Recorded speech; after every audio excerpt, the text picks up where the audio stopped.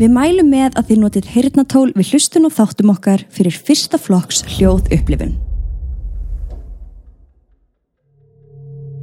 Við viljum minna á að þessir þættir eru alls ekki við hæfi barna.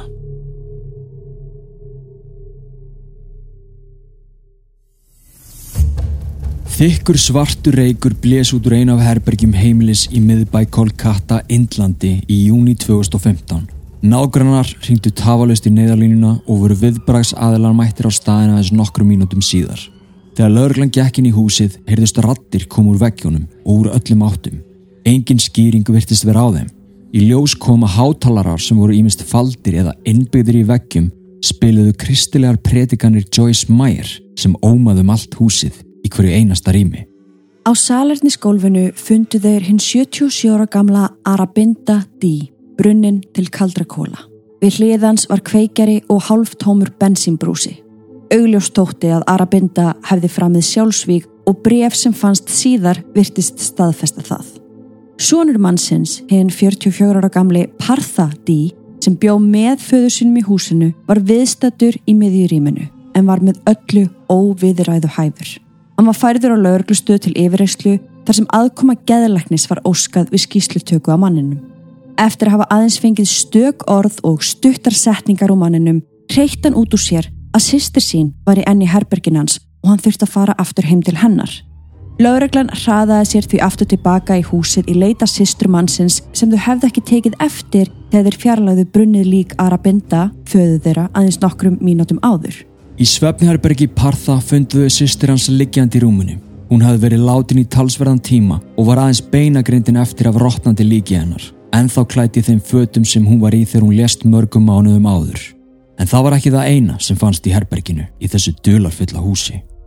Ég heiti Stebbi og ég heiti Katrín og þú ert að hlusta á Mystík.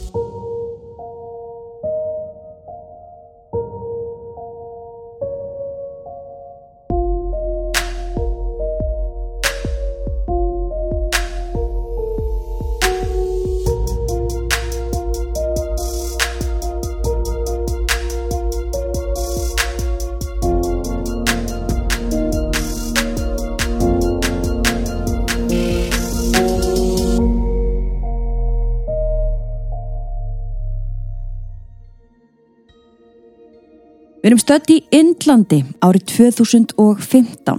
Þetta er þekkt mál sem að heltók alla þjóðina og trúkræmsamfélagið allt eins og það leggur sig. Ójá, við skulum byrja á því að fara yfir þau 3 helstu nöfn sem þarf að þekkja í gegnum málið. En þau eru indversk, svo við skulum reyna okkur allra besta að koma þessu einfallega til skila. Aravinda er sumsé fjölskyldufaðirinn. Já, sá sem fannst brunnin til kaldra kola inn á klósettinu. Partha er sonurinn, 44 ára gamall sem að bjó með föður sínum inn í þessu húsi. Og það er maðurinn sem að lögreglan tók með sér upp á lögreglustöð. Til yfirheyrslu. Já. Og svo er það Debiani, systir hans Partha og dóttir Aravinda. Hún er á svipuðum aldri á bróður sín eða á svona fertugs aldri. Hún var á svipuðum aldri, hún var dáin. Já, í rúminu hans Partha. Ok, þannig við erum með þetta. Pappin, sonurinn og dótturinn og mamman lést úr krabbameini 10 árum áður eða árið 2005. Ok. Nú, húsið sem við erum að fara að fjalla er í miðbæ Kolata og er í frekar fínu hverfi. Fjölskyldan var mjög efnuð og voru bæði Aravinda, pappin og Partha, sonurinn, einhvers konar tölvu, verkfræðingar og forritarar. Debiani dóttirinn, hún var tónlistakennari en hún hafði ekki starfað neitt í mörg ár þegar hingað var komið við sögu eða allt frá fráfalli móður þeirra. Og það er eitthvað sem að þau öll áttu sameiginlegt. Hættu þau öll að vinna þá eða? Já, svona svipuðu leyti. Ekkert þeirra var starfandi og þau héldu sig mikið bara út af fyrir sig og voru mjög prívat eftir að mamman lést. Þau höfðu öll ávallt búið undir einu og sama þaki. Mamman var ekkert á neinu, er það? Nei. Líkið hennar var ekki það inni. Hún var bara í venjulegum kirkjugarði. Ég ætla að búna á það. Þegar uppkomstu málið, þarna í júní 2015, þá var svona lítið kaffihús eða sjoppa gengt húsinu sem einungis seldi kannski 34 kaffi eða tebolla á dag til bílstjóra sem áttu þarna leið framhjá. Já, það var ekkert að gera á þessum stað, sko. Nei, En daginn eftir að brunni lík Arabinda fannst og lík Debiani í rúminu hans Partha seldi þessi litla sjoppa hvorki meira né minna en 650 kaffibolla og á hverjum einasta degi margar vikur. Jep, þetta var bara múæsingur. Fréttamiðlar umkringdu götuna að Robinson Street nr. 3. Almenningur flykktist að í hundruðum til að líta hryllingshúsið berum augum og taka myndir að því og sjálfum sér fyrir utan húsið. Þetta var algjört fjölmiðla fár. Ójá. En býtu, það fundust einhverja fleiri líkamsleifar, einhverja fleiri leifar allavega þarna inni. Það er rétt. Eftir að lík Debiani, systur hans Partha, fannst í rúminu hans, fundust einnig 2 svartir ruslapokar sem reyndust geyma bein og líkamsleifar 2 hunda. Ég meina, hvað í gangi inn í þessu húsi? Já, og það er eitthvað sem allir hugsuðu með sér. Það vildu allir fá svör hvað var í gangi í þessu húsi og allir vildu fá að tala við hinn 44 ára gamla Partha sem var núna eini eftirlifandi meðlumur D-fjölskyldunar og þar með talið fjölskyldu hundana líka. Já, hann í rauninni var svo eini sem gat varpað einhverju ljósi á þetta allt saman. En það reyndist þó hægara sagt en gert. Því að eftir yfirheyrslu hjá lögreglunni var hann nefnilega fluttur á Pavlov geðsjúkrahúsið. Maðurinn var bara því miður of veikur á geði og ekkert sem að meika essensi á honum. Sumir tala eftir á að hann hafi bara verið að haga sér eins og barn eða jafnvel eins og vilt dýr. Já, hann var greindur með skizofreníu og sagður haldinn ranghugmyndum, ofsjónum og ímyndunarveiki en hann Partha var vist ekki alltaf svona. Nei, nefnilega ekki. Hann starfaði lengi sem forritari og vann meðal annars í Bandaríkjunum til dæmis ákveðin tíma. Já. Eftir þó að hafa lent upp á kanti vinnuveitundur sína á Indlandi þá var hann látinn fara og var hann því eins og systir sín Debiani ekki lengur á vinnumarkaði. Ok, Debiani, má ég spyrja hérna myndin sem er hérna örlítið ofar í handritinu og þið getur kíkt á myndirnar inn á umræðuhóp Mystic á Facebook. Þar er mynd af beinagrind, hún er klædd greinilega einhvern svona grænan jakka og það er mynd við hliðina á. Rétt. Er þetta alvöru mynd? Já, þetta er hún. Þetta er hún? Já, liggjandi í rúminu hans. Og hann svaf þarna við hliðina á henni? Já, í marga mánuði. Og hérna er svona venjuleg mynd af henni hérna fyrir ofan, skulum við segja. Og mynd af Partha sjálfur. Þetta er mjög óhugulegt. En þau eru sem sagt hvorugt á vinnumarkaði þarna og það sama mátti segja föðurinn Arabinda en hann var auðvitað orðinn 77 ára gamall þegar hann lést. Já, svo þau eru öll 3 heima, gera ekkert annað en að hlusta á predikanir Josie Meyer út allt húsið, allan daginn, allt árið umkring. Já, eðlilegt. Oh gosh. Það er samt vert að taka fram að fyrir utan húsið var öryggisvörður sem að sinnti því starfi að einungis standa við hliðið og meina öðrum aðgang að lóðinni. Einu sinni á dag kom þessi öryggisverður með mat fyrir D-fjölskylduna en annars voru þau alltaf bara ein inn í þessu stóra húsi. Já. Húsið sjálft er stórt á 3 hæðum, rautt á litin og glæsilegt að sjá en engar illa haldi við farið að grotna og málningin að detta af því. Bakgarðurinn ber merki þess að vera glæsilegur eða hafa verið það allavega en eins og húsið var ekkert viðhald í garðinum eða á lóðinni. Það var ekki að sjá fagurleikan við húsið sem það bjó samt sem áður einhvern veginn ennþá inni. Já, þetta er svona eins og mál sem við fjöllum í Draugasögum. Það er einhvern veginn svona, það er fallegt en samt er það bara ógeðslegt. En það er á 3 hæðum, bjuggu þau bara þarna? Já, sko, þá er talað hvort að pappin hafi búið í einhverju ákveðinni álmu húsins. Og sumir segja að bróðir föðurins hafi búið í einingu húsins Bakatil á samt eiginkonu sinni. En það er ekki staðfest hvort þau hafi verið að leigja af Arabinda eða þá átt þennan hlut húsins sjálf og kannski bara áframleitt hann til einhverja annara. Býtu þannig að bjó einhver í þessari íbúð Bakatil? Já. Hættu nú. I'm telling you, sko. Þetta er stórt hús. Fyrir okkur þá myndi þetta líta út fyrir þá sem ekki geta séð þetta er svona eins og bara lítið fjölbýlishús. Nefnilega. Það sem gætur örugglega komið fyrir, hvað ég var að segja, 5-6 fjölskyldum. Já, auðveldlega sko. Auðveldlega. Þannig þetta er stórt. Þetta er stórt, en þessi íbúð, er hún einhvern veginn svona inni í... Hún er eiginlega svona útaf fyrir sig. Ok. Svona með sér inngangi á þannig hún tengist eiginlega ekkert húsinu og því gat í fjölskyldan eiginlega bara verið ein og loka sig af án þess að ef einhver væri þarna, þurfa að tala við hann. Ok.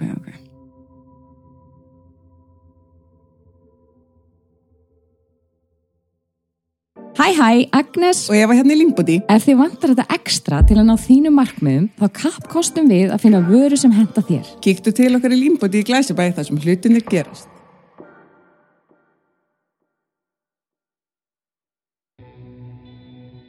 Sagan sem Partha sagði við yfirvöld var ansi óguleg og satt að segja svolítið dapurleg.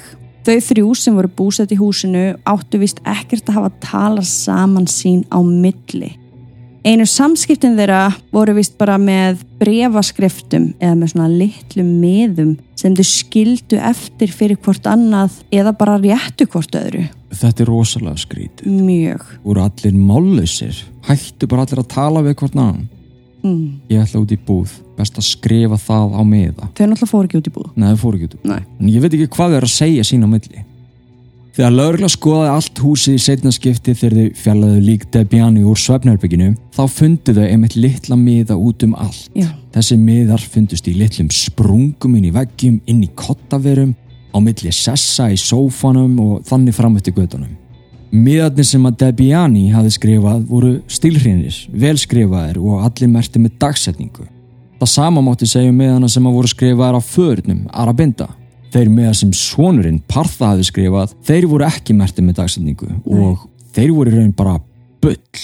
Já, hvað var hann að skrifa? Bara, þú veist, hesturinn sem hljóp, kaffivél á tunglinu, bara eitthvað svona algjört kjaftað, eitthvað bull. Á meðan hinni miðarnir voru miklu meira og svona... Hvað var á hinni miðanum? Getur þú sér mynd á þessum miðum?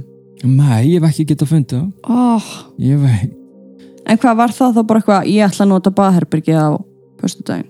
Já, ég held að þetta sé bara svona eðlileg... Farin að sofa? Já, eitthvað svoleiðis. Hvernig tók allt þetta fólk þátt í þessu? Þú veist, ok, eins og Debiani. Ég meina, hún var tónlistakennari. Já. Hvernig enda hún í rúminu að skrifa miða?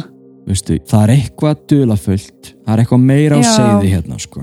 Þannig að hérna er maður búin að fá svolítið skýrari en samt eiginlega frekar twisted mynd á það hvernig heimilislífinu var háttað. Já. Við erum sem sé stödd í sögunni í júní 2015. Partha segir að Labrador hundar fjölskyldunar hafi látið lífið í ágúst 2014 og svo hinn í september 2014 eða mánuði seinna. Þannig einn hundur dó, mánuður og svo annar. Já. Ok. Systkinin hafi ákveðið að hvorki grafa né brenna lík hundana, heldur frekar hafa þá hjá sér. Og þá er talað kannski mögulega í andlegum paranormal tilgangi, en það er bara getgátur sem sagt að andar þeirra væru ennþá með þeim ef að beinin væri ekkit svo vitlaust, sko. Ég veit ekki hvað ég segja. Partha segir að systir sín hafi verið að glíma við mikið þunglindi eftir dauða móður þeirra. Ok, ég skil. Svona lífsviljin hefur minnkað þegar að ætli mamman hafi verið eðlileg? Ég er ekki svo viss það hefnilega, sko. Nei. En þegar hundarnir dóu, þá fór hann að hraka rosalega hratt. Ein eftir með mönnunum 2, bróðurnum og pappanum. Já. Hún hafi þá ákveðið að byrja að svelta sig, Debiani, og aðeins leifa sér 2-3 litla vatnssopa yfir daginn. Þetta er að gerast í september 2014 eftir að annar hundurinn deyr. Okay. Á jóladag í desember 3 mánuðin síðar ákveður Debiani að leifa sér samt smávegis að borða. Okay. Það fór ekki betur en svo að örfáum dögum síðar þá lét hún lífið inn á heimilinu. Sennilega því að líkaminn hafi fengið bara eitthvað sjokk eftir að hafa verið vannærður svona lengi. Aðsögn Partha. Er Partha að segja að systir sín hafi verið þunglind og þetta sé saga hennar? Já. Og hvaða ár er hún að deyja? Sama ár og hundarnir 2014 í desember. Þannig að hún deyr bara hann september, oktober, Og upp bara komst máli núna í júní 2015, 6 mánuðum eftir dauða hennar. Partha ákveður að segja ekki föður sínum að systir hans, dóttir Arabinda, væri látin og sagði í staðinn að hún væri annarkvort ekki heima eða bara nýfarin í þau fáu skipti sem Arabinda spurði eftir dóttur sinni, þá væntanlega með miða. Með miða, og þannig gekk þetta víst. Partha sagði að hún væri stundum heima, stundum ekki. Einhvern veginn gekk þetta og hann var einhvern veginn ekki á því að leyfa fjölskyldinu að brenna lík systur sinnar eða grafa það. Hann vildi ekki að hún myndi yfirgefa sig og hann þyrfti reyna ekki að sakna hennar. Af því að hún væri bara þarna í rúminu? Já, hann ætlaði bara að hafa hana hjá sér, inn í herbergi, undir sæng. í kósi. Hvað gerist í höfðin á fólki að taka svona ákvörðin? Er þetta bara eitthvað svona bara svona snapp?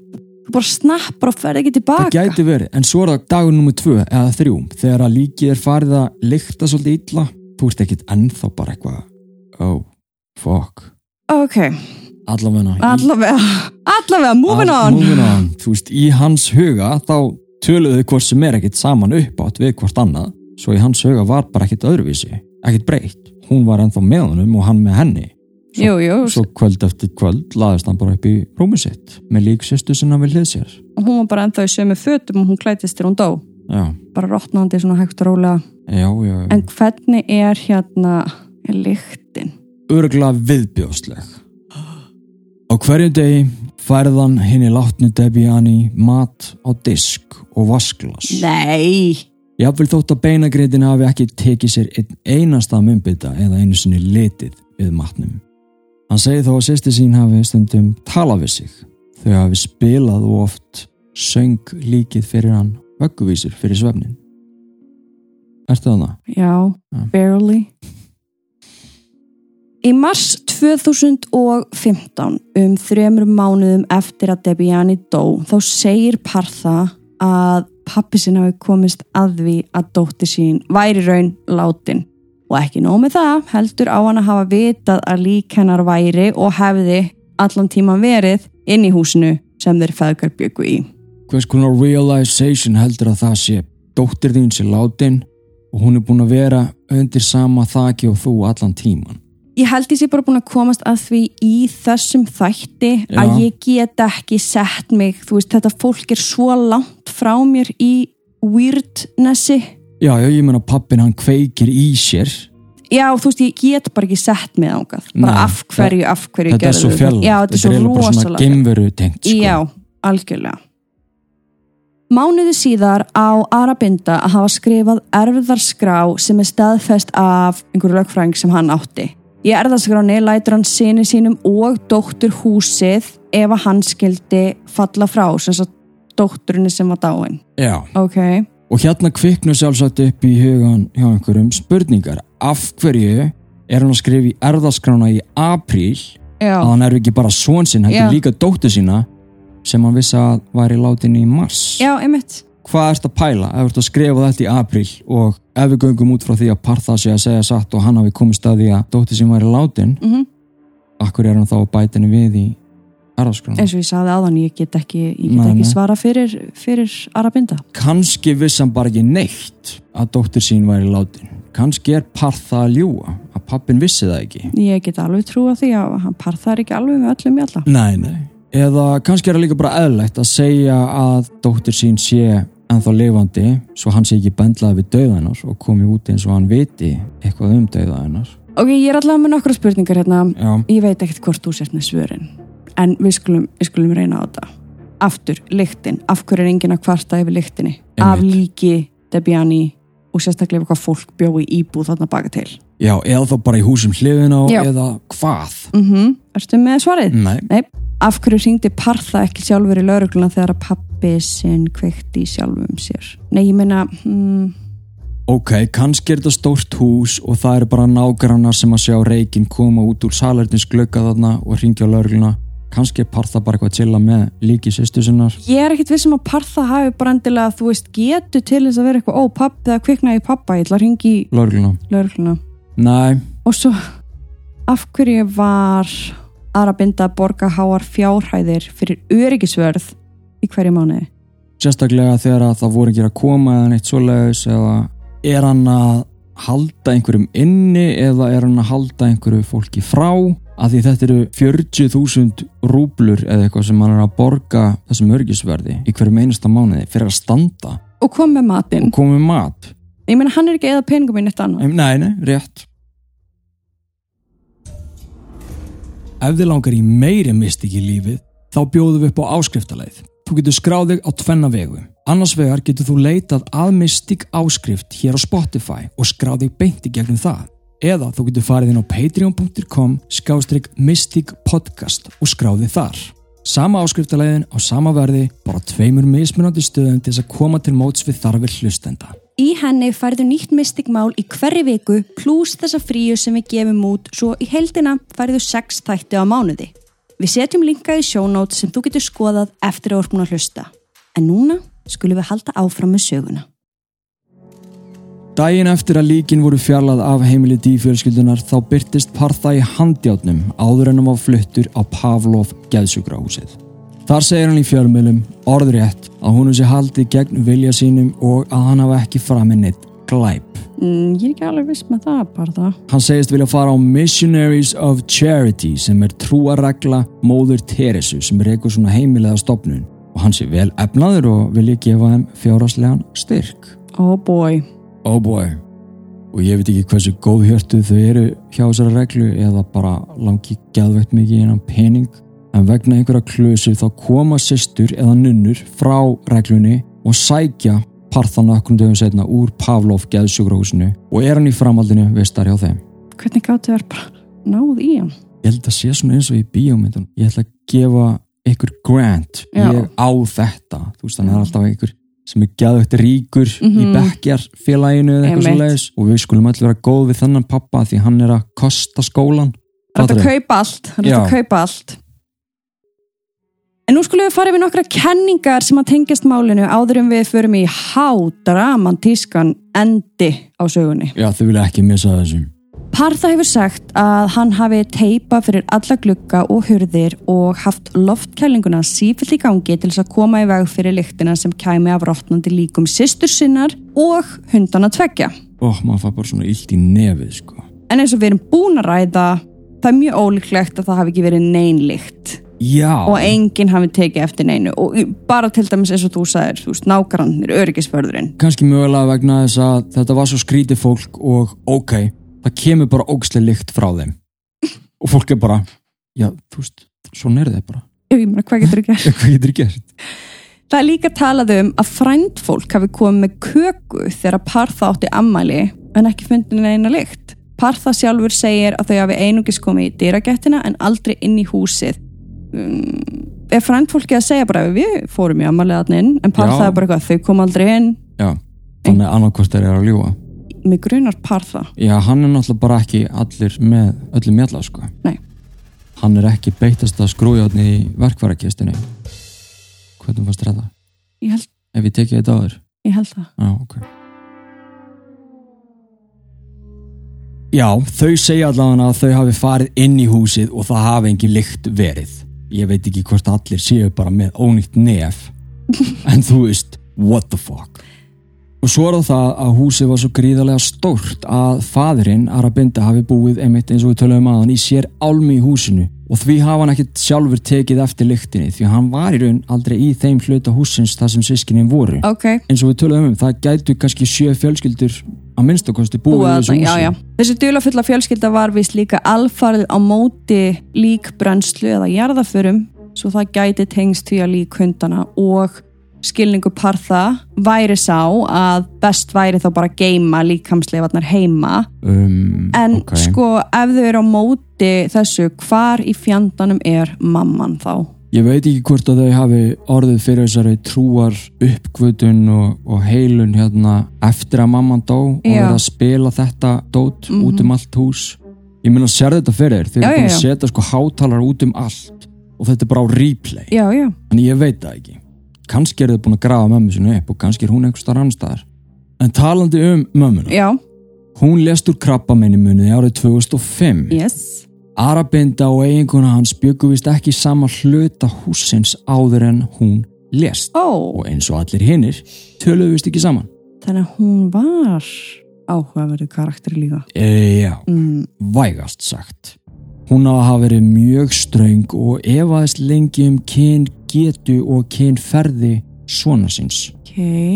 Hún á að hafa í fjölmörg skipti sent þjónustukonu fjölskyldunar inn í herbergi til hans til þess að hafa við hann samræði að sögn Partha móður sína. Sumir halda jafnvel að hann og Debiani systir hans hafa verið einhvers konar Sevilla Spells ástarsambandi en það hefur ekki fengið staðfest. Ég held að þessi twisted fjölskylda sé bara með allt niður sig og greiði börnin eru bara handónýtir einstaklingar eftir hræðilegt uppeldi sem að svelta sig og kúra með líkum. Já, ég held að sé rétt hjá þér. Ég held að þeim sé bara ekkit bjargandi, Nei, sko. Þau eru bara ónýtt, það er búið að skemmi þetta fólk. Þetta er búið, sko.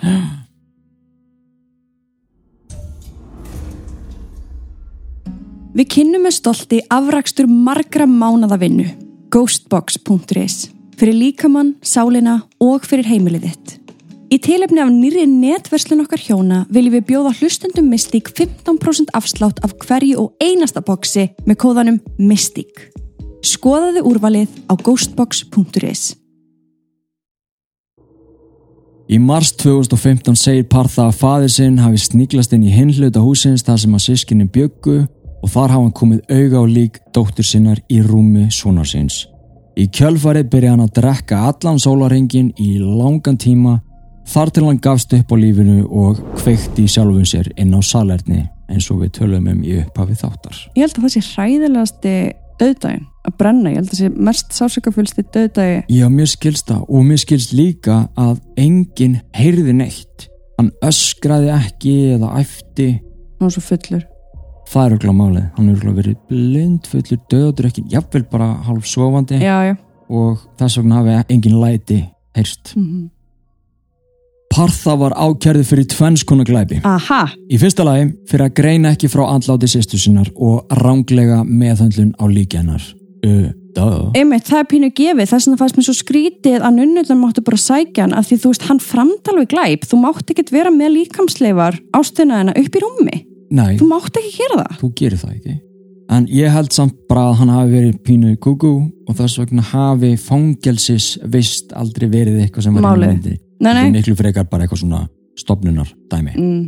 Og svo í öðru lagi var hann kærður fyrir að skapa hættulegt sjúkdóma umhverfi sem gæti valdið almenningi skaða. Sem með einhverjum eiturgufum sem að koma frá líkinu og eitthvað þannig dæmi. Já, skil það. Það er einhver svona sér klusa það sem er bara algjört no-no. Það má geta þess að læknar og lögregla áttu mjög erfitt með að umgangast Partha sem að hafði ekki farið í sturtu í mörg ár. Hann hafði einnig allskins húðsýkingar víðsvegar líkama sinn eftir að hafa auðvitað legið því á rotnandi líki í marga mánuði. Partha sneri ekki aftur í glæsihýsið við Robinson stræti, heldur kom hann sér fyrir í íbúð skammt frá.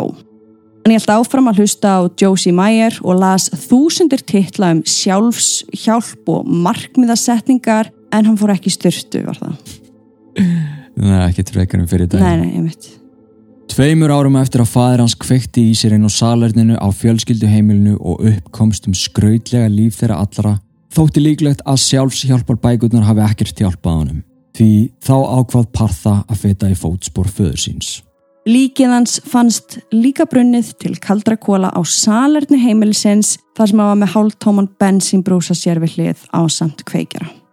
Þannig að hann kveikti líka í sér. Eins og pabbi sinn, 2 árum eftir. Þannig nú er öll dáin, hundarnir líka. Og húsið stendur núna tómt. Það er enginn inn í húsinu. En það er þarna. Það er þarna, stendur tómt. Er búið að taka allt úr því? Ég veit það er reyndar ekki, sko. Mér langar inn í það. Það er hatir að shit. Mér langar inn í það. Let's go. Hver er þetta, Indlandi? Já. Það er alveg doable. Það er doable. Hoppum.